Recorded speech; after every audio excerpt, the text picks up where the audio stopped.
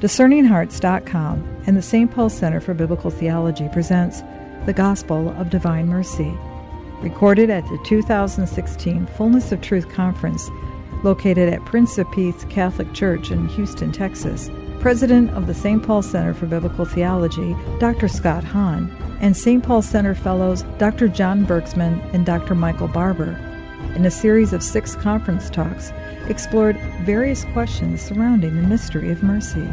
What is mercy? Is it an emotion, an action, an affront to justice, or an expression of justice? Moreover, what does it look like in action? Where do we find it described in sacred scripture? What do we need to do to receive it? And how do we share God's mercy as we go about our lives in the world today?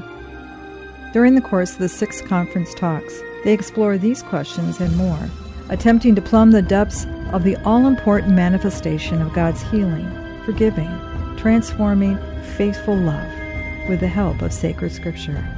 We now begin Conference Talk 4, featuring Dr. John Bergsma, who presents Mercy and Alms.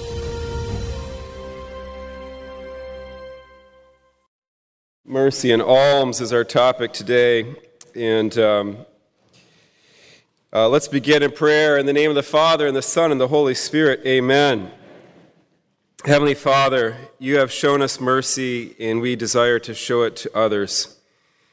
Help us to be detached from the things of this world so that we can be generous with what you have given us, and in this way purify our hearts and souls and make them ready for your heavenly kingdom. We ask this through Christ our Lord. Amen. In the name of the Father, Son, and Holy Spirit. Amen.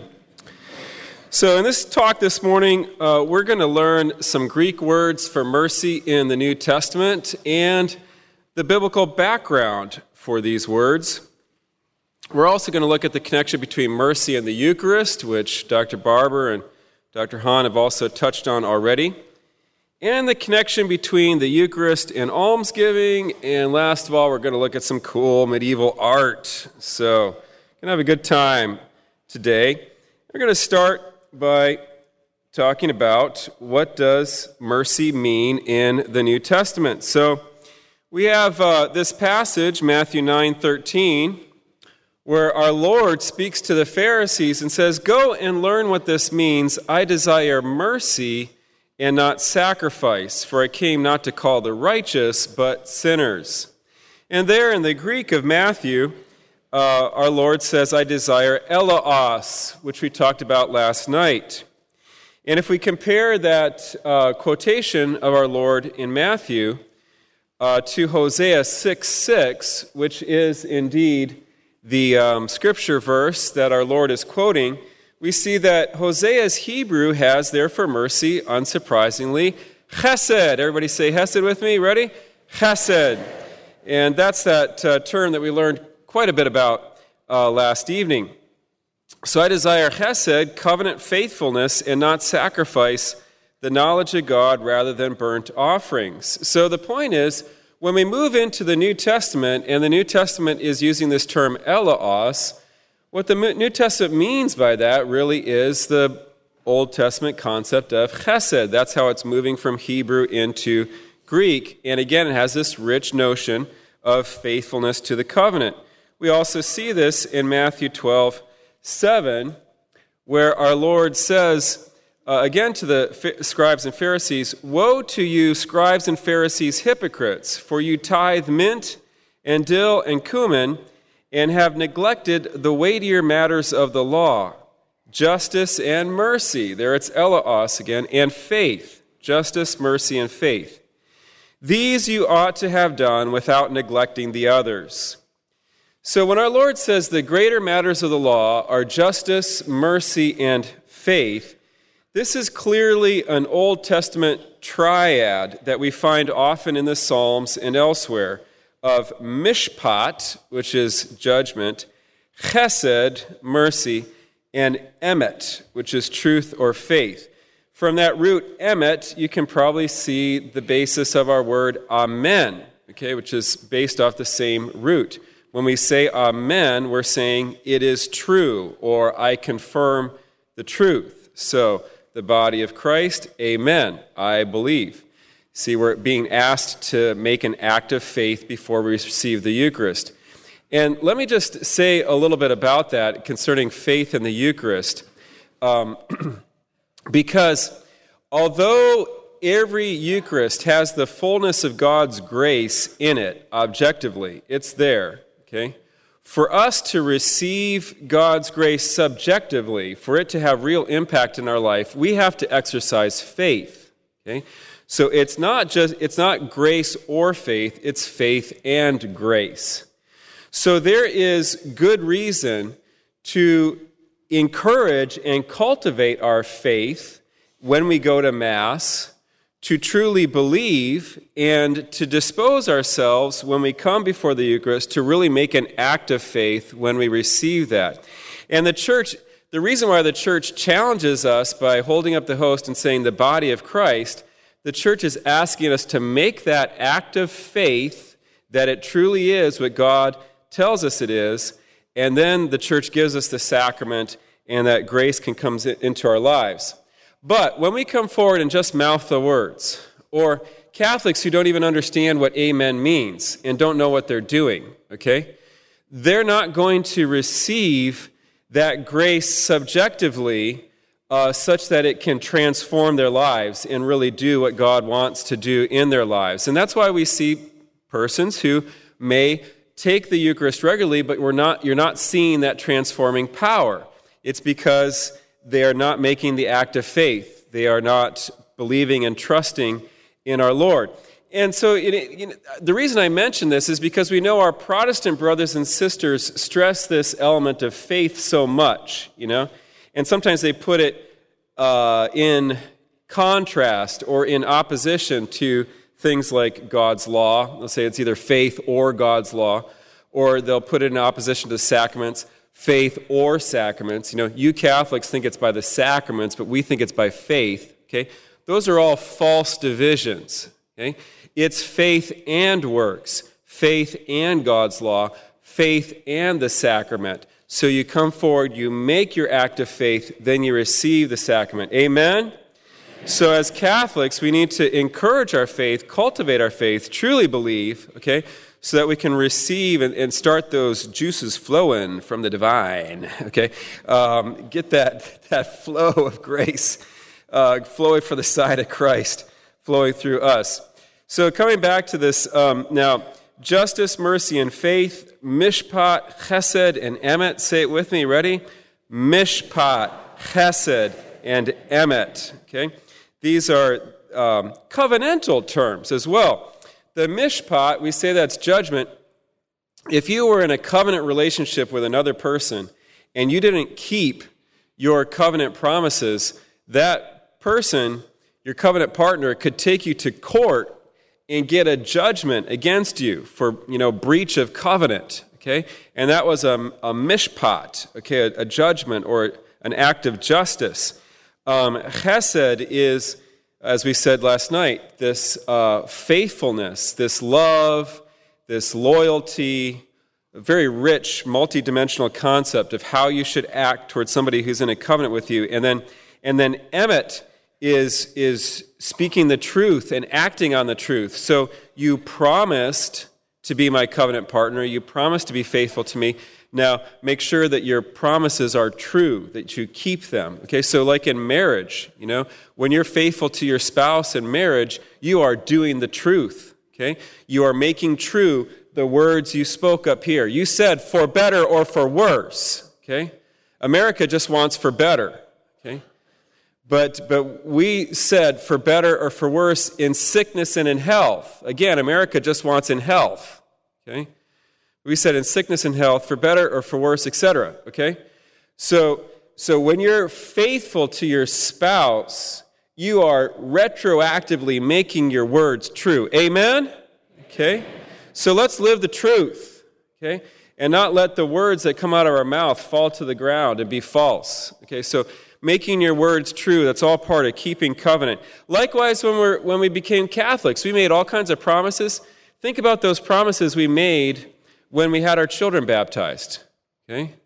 It would be probably a healthy thing for us periodically to dig out the rite of baptism and read back over that, and think about what we promised to do to raise our children in the faith.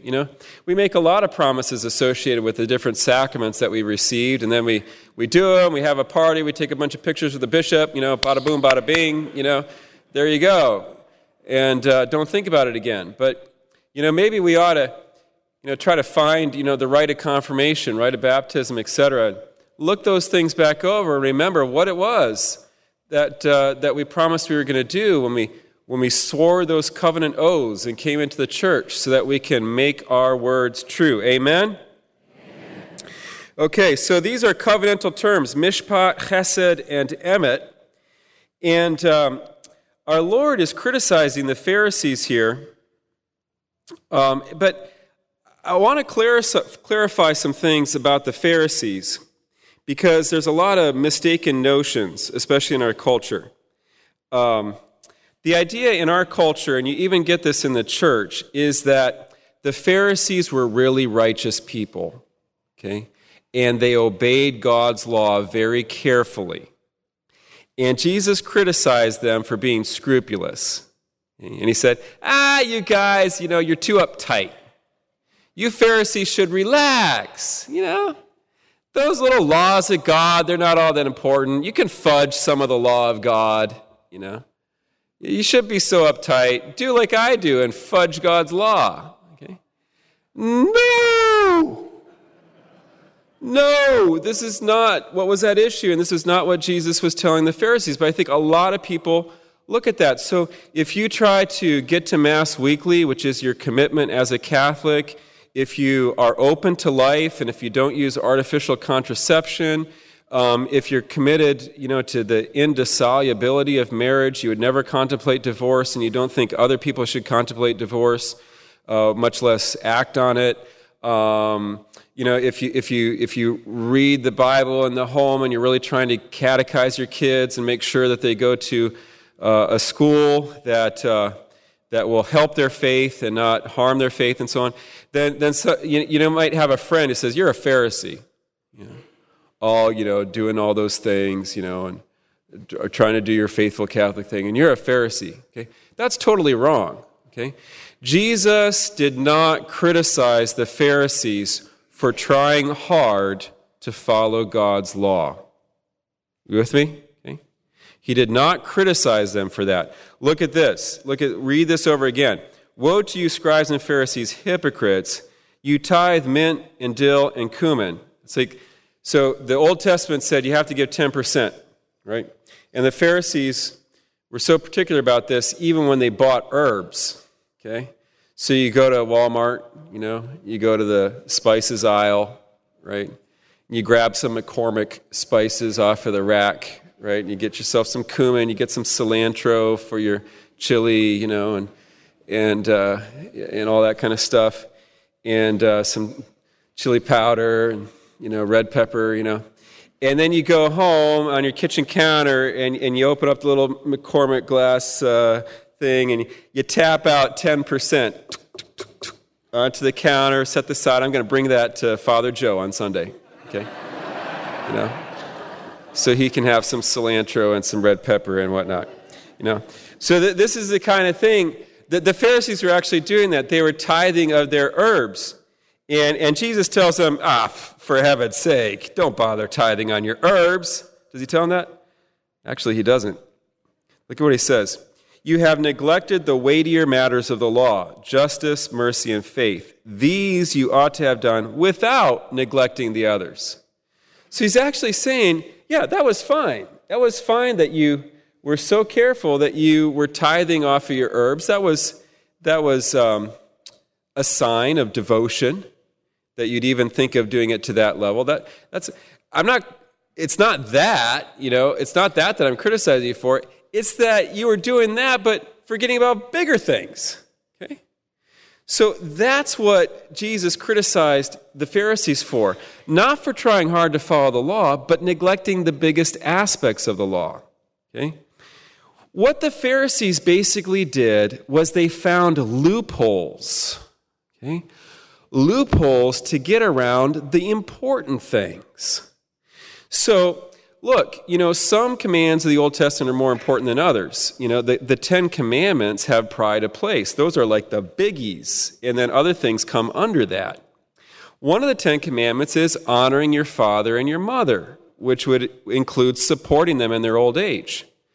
Well, the Pharisees found a loophole way on down, in the fine print of the Mosaic Law, where if you donated your wealth to the temple, then you didn't have to use it to support your elderly parents, and so on. So what the Pharisees would do is they would ceremonially donate all their wealth to the temple while their parents were alive and say, sorry, Mom and Dad, you got to live on Social Security. I can't do anything to help you because I've given all my wealth, I've dedicated it all to the temple, And then when their parents were deceased, they would dedicate that wealth and take it back. And our Lord criticized them for that because they were using a loophole to get around God's law. All right? So that's what the Pharisees were about. They were not righteous people. They were not people that were really highly moral. Okay? They were people that knew the law really well. They knew canon law really well, and they would use it to get around having to do things that cost them. Okay? Having to do things that involved making a sacrifice on their part.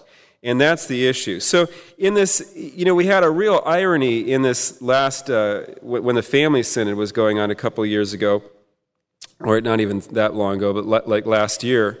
And sometimes persons who really affirmed the indissolubility of marriage and said, look, divorce is not an option for those who've been baptized and have dedicated themselves to following Christ out of Christ's words. And other people would say, oh, you're being a Pharisee, okay? Because you're so stringent on marriage, But look, Pharisees had no problem with divorce. Okay? It was Jesus who had the issue with divorce. Okay? It was Jesus who said that if you divorce and remarry, you're causing your spouse to commit adultery or etc. Okay? So when you uphold the indissolubility of marriage, okay, that's taking a stand with Jesus. Okay? The Pharisees, among the Pharisees, some of the Pharisees said you could divorce for any reason. In fact, in the rabbinic literature, one rabbi says, yeah, even if you see a younger, more attractive woman, you can divorce. Wow! That's so wrong. That's so wrong. Okay? But this is the kind of thing that was going on. And Jesus says, no, be faithful to the wife of your youth, as it says in Proverbs, that marital fidelity, it's an image of God's faithfulness to his people. God doesn't divorce his people and marry another. God is always faithful to his people. So the Pharisees were using Deuteronomy 24, where Moses gives permission for a certificate of divorce to open wide for divorcing for any reason, etc. So that's the Pharisaic position, and our Lord taught faithfulness, lifelong faithfulness, that divorce was not an option. So anyway, this is all, all around, all by way of saying, let's understand the Pharisees. They were not highly moral people. They were, again, lawyers who used loopholes, as lawyers are wont to do, okay, to get around having to fulfill a painful obligation. In any event, let's talk about mercy here. So our Lord says that mercy is one of the major aspects of the law, and mercy is covenant fidelity. And of course that relates to marriage because we're called to show chesed to our spouse in marriage, and that is a very important thing in God's law and God's will for our lives. I want to look at some other places where mercy is used in the New Testament, and in fact it plays a very important role in two very important songs that we find in the New Testament. Our Lady's Magnificat, which we use in evening prayer, and also what we call Zechariah's Benedictus, which we use in morning prayer, for those of you who pray the hours. How many have ever prayed the office? Divine office. Okay, a lot of you. Okay, liturgy of the hours. Okay, so a lot of you have had some experience with this. So let's read together. Let's read it responsorially. You can read what's in the dark print, and I'll read what's in the light print here. And let's do some of the Magnificat together. So, my soul magnifies the Lord, and my spirit rejoices in God my Savior. For behold, henceforth all generations will call me blessed.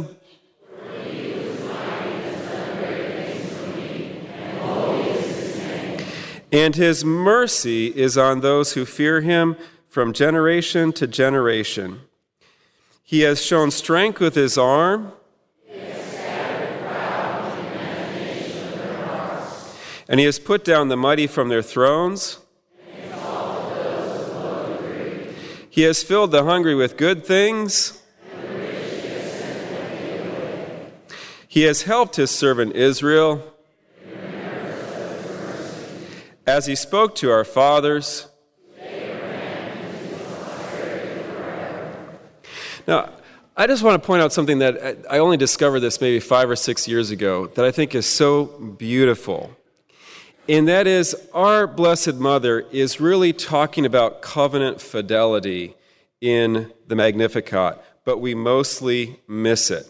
Let's look at those last lines in Luke chapter 1. They're verses 54 and 55, where our Blessed Mother says, he has helped his servant Israel in remembrance of his mercy. Now, that's kind of an odd way to talk, isn't it? I mean, we don't talk about remembering mercy in English very much. You know, I don't come home from work and, kiss my wife and say, hi, honey, have you remembered mercy today? You know, like, what would that mean? You know, I guess you can kind of figure out it means something like maybe remembering to be merciful, but it's just an odd idiom. Well, it's actually a Hebrew idiom.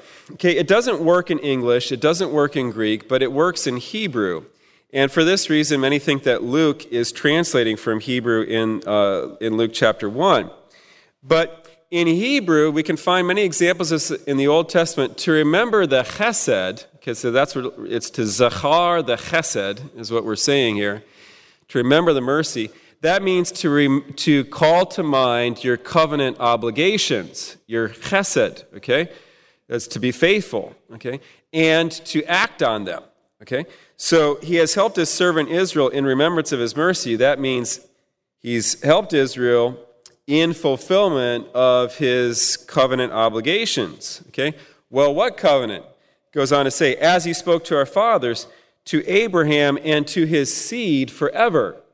And there, our Blessed Mother is referring back to Genesis 22:18, where Abraham took his only begotten son Isaac and laid the wood of the sacrifice on Isaac's back, and Isaac carried the wood of his sacrifice up Mount Moriah, and at the top of the mountain, Isaac was laid on the wood, and Abraham attempted to sacrifice him to God out of love for his father. And when God saw that Abraham and Isaac were willing to undergo the sacrifice that he, the Holy Trinity, would have to undergo in order to bring blessing to the whole world. When God saw Abraham and Isaac's willingness, God sent an angel and said, stop this sacrifice. There's a ram in the thicket.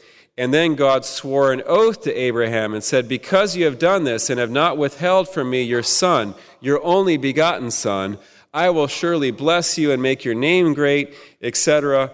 And through your seed, all the nations of the earth will be blessed. And this is the great divine oath at what we call the Akadah in Hebrew, or the binding of Isaac in Genesis 22.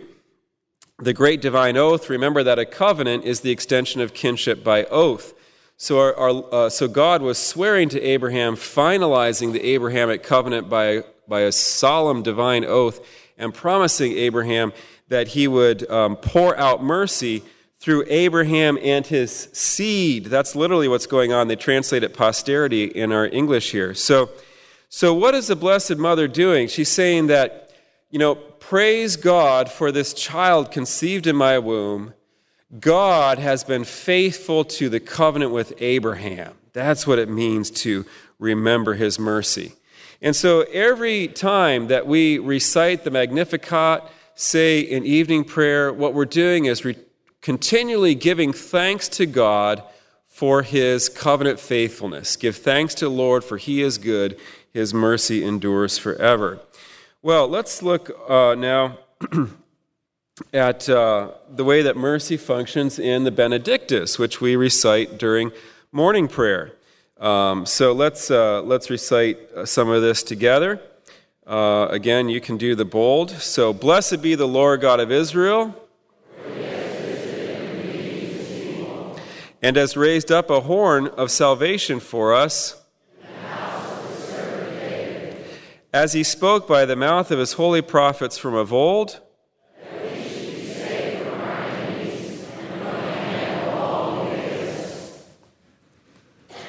to perform the mercy promised to our fathers and to remember his holy covenant,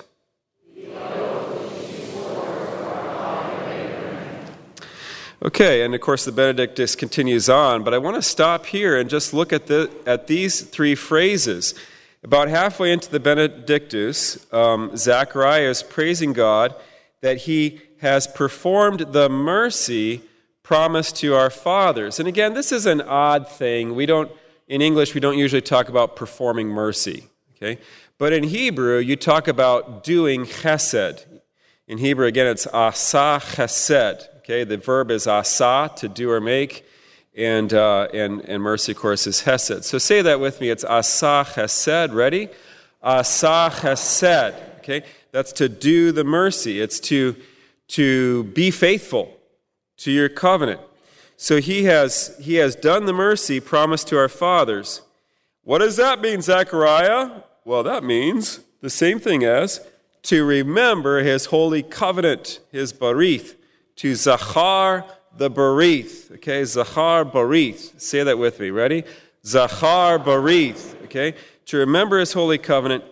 Well, Zechariah, what really is the holy covenant? It's this: the oath, the Shavah, which comes from 7. You know, from listening to Dr. Hahn, that 7 is the number of oath or covenant. You 7 yourself when you make an oath, okay? It's the oath which he swore to our father Abraham. And isn't this interesting? If you look back in Genesis, you'll find that God only swears an oath to Abraham once. Okay? And that's in Genesis 22, verses 15 and 18. It's the same oath that I just mentioned when we were looking at the Magnificat.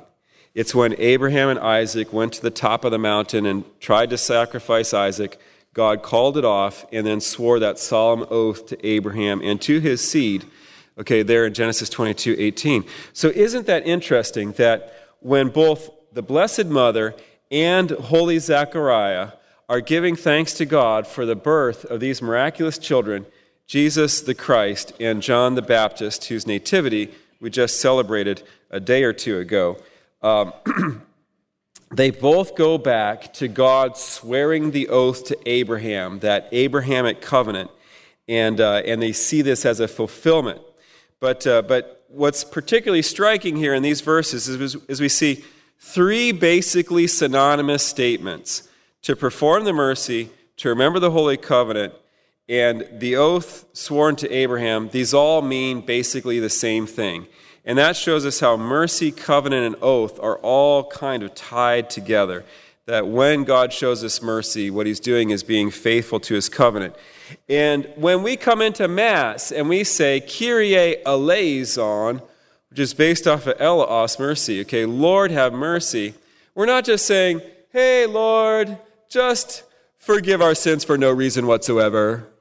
Okay. Just wipe the slate blank because you could do that because you're God and you can do anything. Okay. Not doing any of those kind of things. When we come in as we say, Kyrie eleison, we say, Lord, keep your promises to us. And what were some of these promises? One of the promises was he would always be faithful even when we're unfaithful. And how are we unfaithful? Through my fault, through my most grievous fault. That's how we were unfaithful. So we confess our infidelity to the covenant, but we call on God to be faithful to what he promised to us. That's what's going on when we come into Mass. Okay, let's talk now about where mercy goes in the New Testament. So we understand that eleos in the New Testament, this is based off of chesed. But it develops in the New Testament, and another word is based off of eleos. And so we see that in the New Testament, the word for charitable gifts is eleemosune, okay? That's hard for me to say. Eleemosune, there we go, okay? And eleemosune is based off of the root eleos, and you kind of can see that at the front of eleemosune, okay? And so really that word means mercifulness, right? And eleemosune eventually contracts to our word alms. And I think everybody's grateful that it contracted, because that's a darn mouthful there, you know. I'd like to give you some money as an as an alm. Okay. Can't even say what I'm giving to you. So it contracts to alms, but the original meaning of alms is mercifulnesses. Okay? They're like concrete drops of mercy. Yeah, that's what an alm is. And our Lord talks about almsgiving quite a bit in the Sermon on the Mount in Matthew 6, verse 2. Our Lord says, "Thus, when you give alms," literally in the Greek, it's when you do mercifulnesses, okay? "Sound no trumpet before you, but when you do these mercies, or when you do these mercifulnesses, do not let your left hand know what your right hand is doing, so that your alms may be in secret." And this was, of course, because the Pharisees wanted to call attention to the fact that they were obeying God's law. And so they would actually arrange to have trumpeters come out and, I'm giving out alms. How magnanimous I am. To poor peasants, have some silver coins. Okay. Yeah, and it was all a big ego trip. Okay, big public ego trip. But the giving of alms by itself was not an ego trip, provided you did it with the right spirit. And here's a wonderful verse from the Old Testament. And a lot of the theology of almsgiving in the Bible really comes back to this verse. Let's read it together. Ready? "He who is kind to the poor lends to the Lord, and he will repay him for his deed." Okay? He who is kind to the poor lends to the Lord. Okay? This means if you want to give money to God, look for someone in need. Okay? Every person in need is like a Western Union wiring opportunity. Okay? When you give your money to them, it gets wired right up to God. Okay? And you put God in your debt. Okay? Like, oh, okay, I owe Joe something now. Because he did what I do. I am the God who cares for the poor. And here Joe went and beat me to it. So now I got to pay Joe back because he's doing the divine work. Okay? It's kind of like that. Yeah, we don't want to push that too far. But this is what Proverbs is saying, that we're lending to God. You're putting the divine, if you were. I mean, this is a metaphor. We don't want to take this too literally, because from another perspective, we could say that nothing that we do could ever put God in his debt. Everything from God is gratuitous. What do we have that's not been given to us? So we could stress that aspect. But the Bible invites us to trust God. And the Bible invites us to use a little metaphor, okay? And to think that when we are generous with our deeds, we are putting the Lord in our debt, and he will surely repay. Basically, it's the concept of what the saints say, that the Lord is not outdone in generosity. Okay, the Lord is not outdone in generosity. Amen? So we don't need to worry that, I'm going to be generous with God by giving to the poor, and the Lord's going to leave me out to dry. Okay, the Lord's going to hang me out there, and he's not going to support me.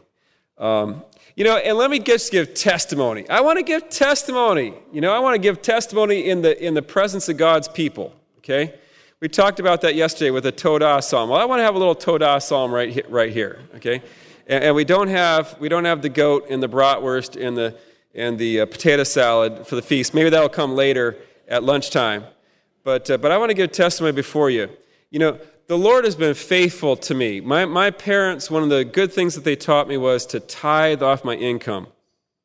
So I started that when I was 15, got my first job sweeping floors at my high school for about 2 hours afterwards. And I would tithe off that, and I would take 10% of what I made there, and I would support a Compassion Child. Compassion International is a Protestant, an evangelical Protestant group that supports children in the developing world, right, in India and Thailand and so on. And so I made a practice of that through my whole life. I've seen 3 children now go through the entire compassion program. And just recently, after my 3rd child graduated from the program that I was supporting in India, I shifted now to a Catholic program and support a child now in Venezuela. But I started that practice. And, I've been through some crazy stuff. My poor wife, she didn't know what she was getting into when she signed on to be part of the John Bergsma effort here. But my poor wife, we were married 11 years before I had a decent job. Okay, for the first 11 years of our marriage, and for the first 5 children, okay, she was married to a graduate student. You know how much graduate students make? They don't really make anything. I was supporting myself with odd jobs as a janitor, working in a bookstore, pastoring a church for a while. I had a little fellowship stipend when I got to Notre Dame, but that was extremely limited, and my wife put up with me and all that. But through all of that, I always remember what my mother said to tithe off the income. And thanks be to God, we have never been hungry. Okay? We've never been in need. Okay? We've always had our medical needs met, my wife and I. I just give thanks to God. I don't know how it happened. Okay, looking back on it, sometimes it was so extreme, but never have been in need. And I just give thanks to God for His faithfulness. He really looks after us, and He can't be outdone in generosity. Amen? Amen. So He is kind to the poor, lends to the Lord. He will repay him for his deed. God will watch over us. Again, our Lord says, look at the grass in the field, look at the birds in the air. They don't toil away or store up in barns, but your heavenly Father feeds them. And, I just lost contact with my screen up there. Could Mr. Technician come and save me?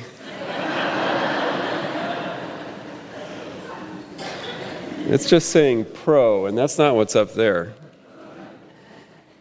So, I will, but we have this, let's look on our outlines. Where are we up to?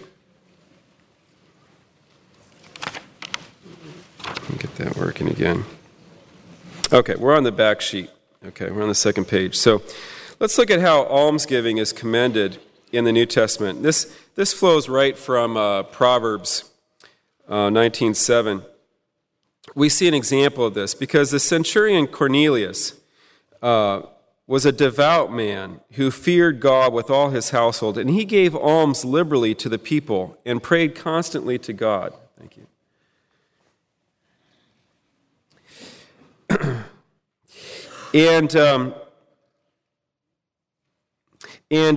When Cornelius was praying, an angel appeared to him, and then it picks up in Acts 10:4.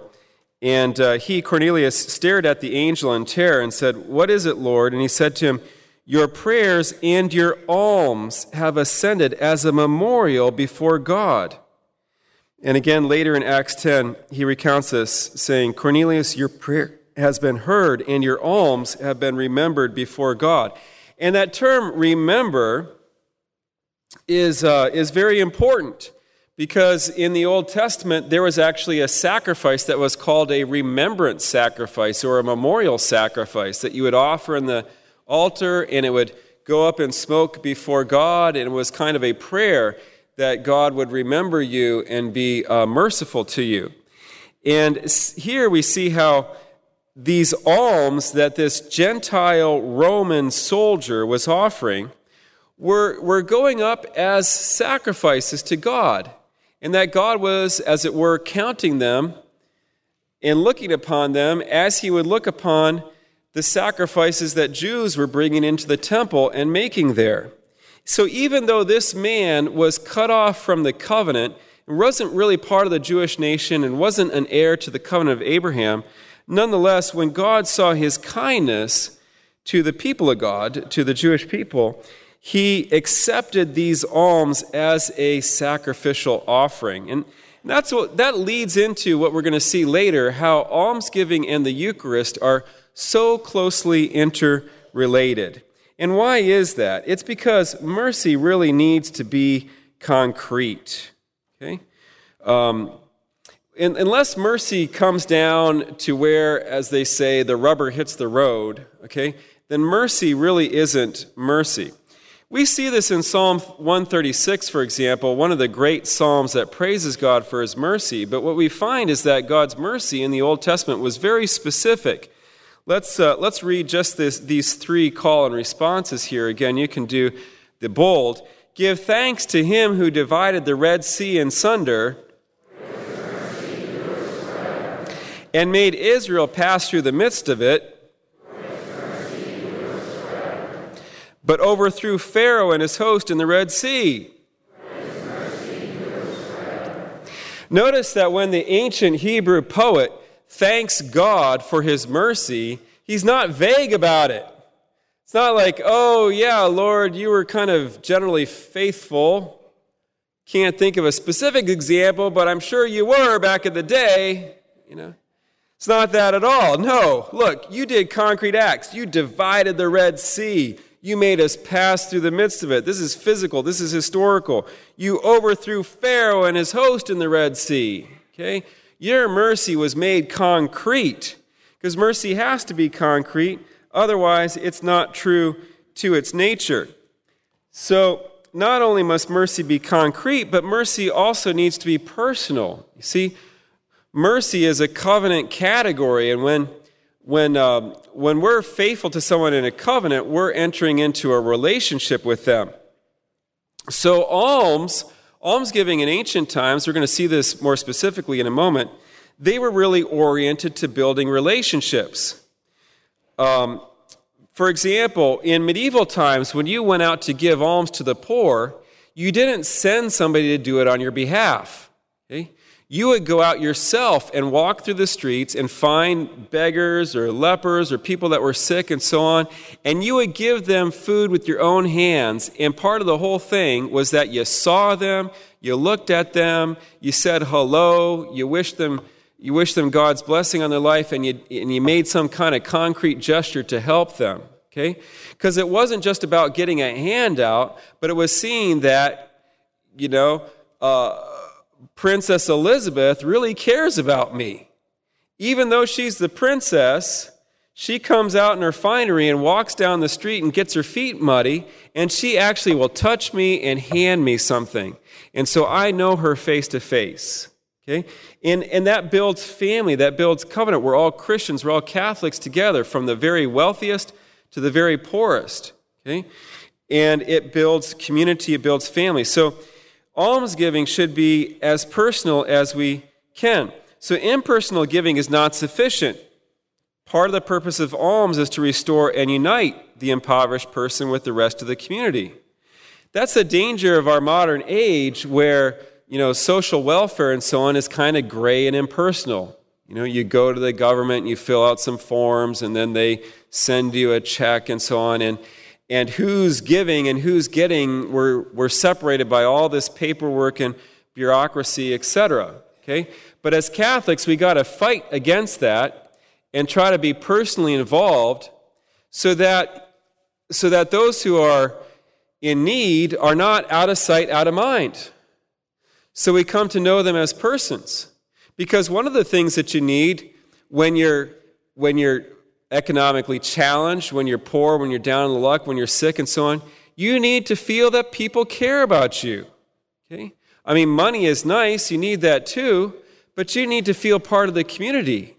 And oftentimes when you don't have money and when you don't have health, you feel like people don't want you around and that you're not part of the family and that you're not loved and respected anymore. And so we need to make that personal effort to go out and say, not only am I helping your personal needs, but I want to know I care about you. I care enough to show up. I'm not afraid to touch you and give you a hug. Okay? I want you to know that I'm here, personal, face to face. So alms are like incarnations of mercy. And they're analogous in a way to the Eucharist, because the Eucharist is mercy come down and made concrete.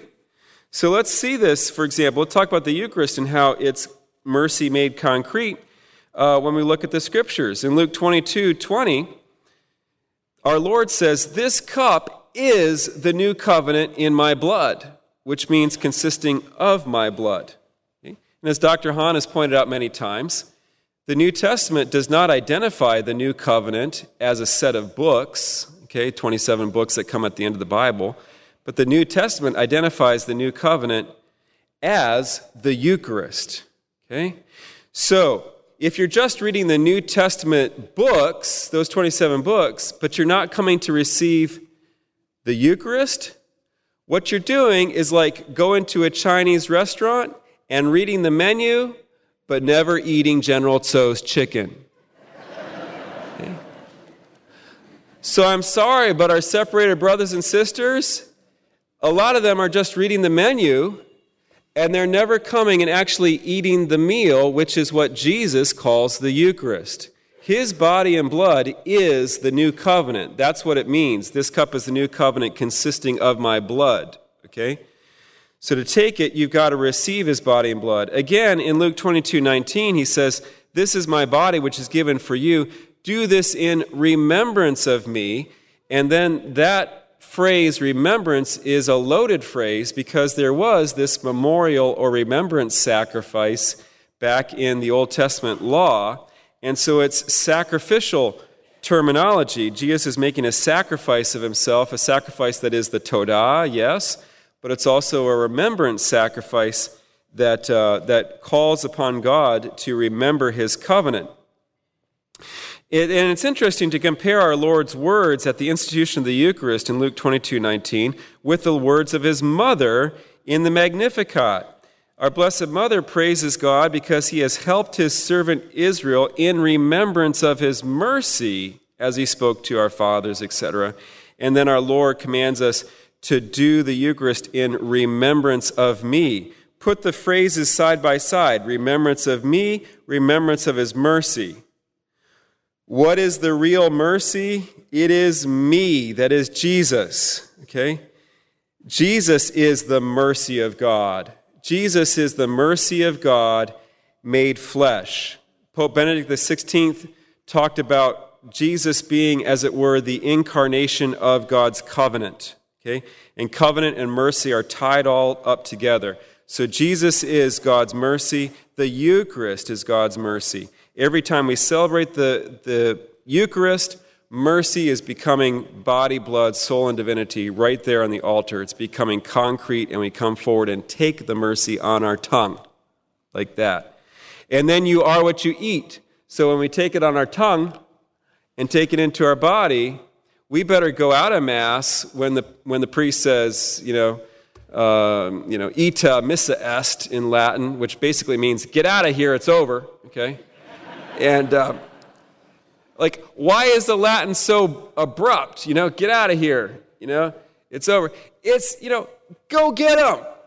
Okay, you're filled with divine mercy. Now get out of here and go be merciful to others because you have become mercy because you are what you eat. See. So the Eucharist is the covenant. The Eucharist is the chesed. Let's say that together. Let's say Eucharist is the chesed. Let's say it together. Ready? Eucharist is the chesed. Amen? Amen. But then we have to make it concrete for others. And so both the Eucharist and alms are kind of concretizations. They're like distillations of mercy, even though they're distinct from one another. But all through the medieval times, they understood this, and they connected the Eucharist with mercy. And I want to show some cool medieval art at this time. And so we're going to look at two examples here. I hope you can see this on the screen. I try to blow it up as best I can. But what you see here is a pulley. And there's a rope on the pulley. And the pulley is anchored in heaven. You see Jesus up there with the saints? And on one side of the pulley, there's a basket. And that basket goes down into purgatory. Purgatory is the red place there, the flames of purgatory. Okay? And a basket of souls is being lifted out of purgatory on the pulley system. Well, who's pulling on the pulley to lift the souls out of purgatory? Two people are. On the other side of the rope, you see a priest offering Mass. You see the Eucharistic body and blood there on the altar, and the priest has his hands on the rope. And as he's offering the sacrifice of the Mass, he's pulling on the pulley to pull the souls out of purgatory. But then somebody else is also pulling on the rope, and that's a lay person down at the bottom there. And he is not passing out the bread of the Eucharist to the congregation, but he's passing out physical loaves of bread to the poor. And this is the medieval mindset, okay? That we receive mercy in the Eucharist, and that helps to free souls from purgatory, so we can say masses on behalf of a person's soul. But another thing that we can do as in the communion of the saints to help those who are in the church suffering in purgatory is to give alms, and that has merit before God in heaven, and we can the merit of that almsgiving can also be applied to our brothers and sisters who are in purgatory. So it's a little bit comical and a little bit cartoonish in a way, but there's a profound theological point being made here, that there is a real connection between the mercy of God shown to us most dramatically in Christ, who gave his body and blood for us, celebrated on the altar, but then how we can turn around and we can be divine mercy, we can be Eucharist for others by helping them in their material need. But notice, the guy who's passing out bread isn't just writing a check to, World Child Health Organization or something like that, okay?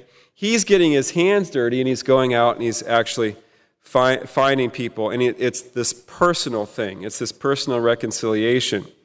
Okay, let's look at another example. And this is a famous and very beautiful medieval painting from about 1400 that's usually called St. Joachim and the Beggars.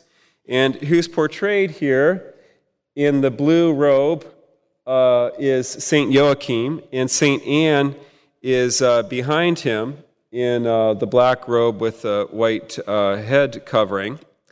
And we see in this beautiful piece of artwork that St. Joachim is passing out bread. But notice how he's passing out bread to the poor, but the bread looks like a Eucharistic host. It's round, and he's pulling the bread out of a basket which is colored almost gold, so it's almost like a tabernacle. And so the artist has portrayed St. Joachim giving alms to the poor, but in a way that it makes it look like he's almost distributing the Eucharist from a tabernacle. Again, on the other side, we see a figure who's meant to represent the ancient high priest. But the figure is dressed in a clerical garb that looks like what? Looks like a bishop, really, with a mitre there and a chasuble and so on. So the medieval artist has portrayed the ancient high priest as if he were a Catholic bishop dressed for the celebration of the liturgy. And St. Anne, along with others, and that's probably the Blessed Mother there, the girl dressed in white who's looking up into the face of the high priest. They're bringing offerings to the high priest the way that medieval peasants would bring goods for the offering of the faithful at Mass. So we didn't always have currency in medieval Europe, so sometimes you would bring grain and other offerings the way that we would bring cash to put in the plate. And so they're bringing these offerings to the high priest, who's portrayed as a bishop who's receiving the offerings of the faithful. Now, if you look closely at the face of St. Joachim and the face of the high priest, you see that they're identical. Okay? The artist has painted the same face on both persons. And if you look at their posture, you'll also see that their postures are virtually identical. They both have their arms in the same position. So what is the artist suggesting by that? He's suggesting there's a profound connection between what we do when we offer alms and what goes on in the liturgy. Okay? St. Joachim is dressed for going out into society, but the high priest is his double, and the high priest is dressed for the celebration of Mass. Okay? And so again, it's what we do for the poor is intimately connected to what we do in the liturgy. And when the celebrant receives the offerings from the people and then goes on to celebrate the Eucharistic offering, that's closely connected to the gift of mercy to those who are poor in society. So we need to think about that and how it can apply to our lives. Modern depersonalization of alms and charity harms the covenantal nature of mercy, which is always oriented to the building of family relations. And the gathering of alms and Mass is a sacred act. I'm going to wrap up quickly here. We read in Acts that all who believed were together, and they had all things in common, and they sold all their possessions and goods and distributed them to all as any had need. And day by day, attending to the temple together and breaking bread in their homes, they partook of food with glad and generous hearts. Again, there was not a needy person among them, for as many as were possessors of lands or houses sold them and brought the proceeds of what was sold and laid it at the apostles' feet, and distribution was made to each as any had need. So they practiced a kind of charismatic communism in the early church, where blessed be the name of the Lord, blessed be the name, and then they're also, they've got all their goods in common. And that's wonderful, and that works in small groups, and we still practice that in religious orders. So that has not gone away. People in religious life still live this community of goods. But as the church spread, it was found that you can't do this over broad distances, and it becomes cumbersome, etc. And so the practice became to just have everybody bring their excess to Mass on Sunday and put it at the feet of the bishop, who was the successor of the apostles. And that is the origin of the passing of the plate. Okay? And Dr. Barber talked about this. We think, passing of the plate is an intermission, etc. We check out mentally. Or we think, this is just a practical thing that we have to do. We're all here to celebrate Mass, and we got to keep the lights on, and we got to give Father something to live on. So as long as everybody's here anyway, we're just going to pass the plate. But that's not really the truth. The passing of the plate is a sacred act. And so I encourage you, even if you give to the diocese in your parish electronically, do bring along a few bucks in your pocket so that you can physically participate in the rite, because it is part of the sacred ritual, okay? And it's not just a throwaway thing, and it's not just for practical purposes, but it's really showing that we're being merciful to those in need and to the whole family of God by contributing of our material needs. It's an important part of Mass. So, alms have a privileged place as an expression of mercy, along with evangelization, along with the sacrament of reconciliation. I would encourage each one of us here that we think about how we can be more generous in our giving.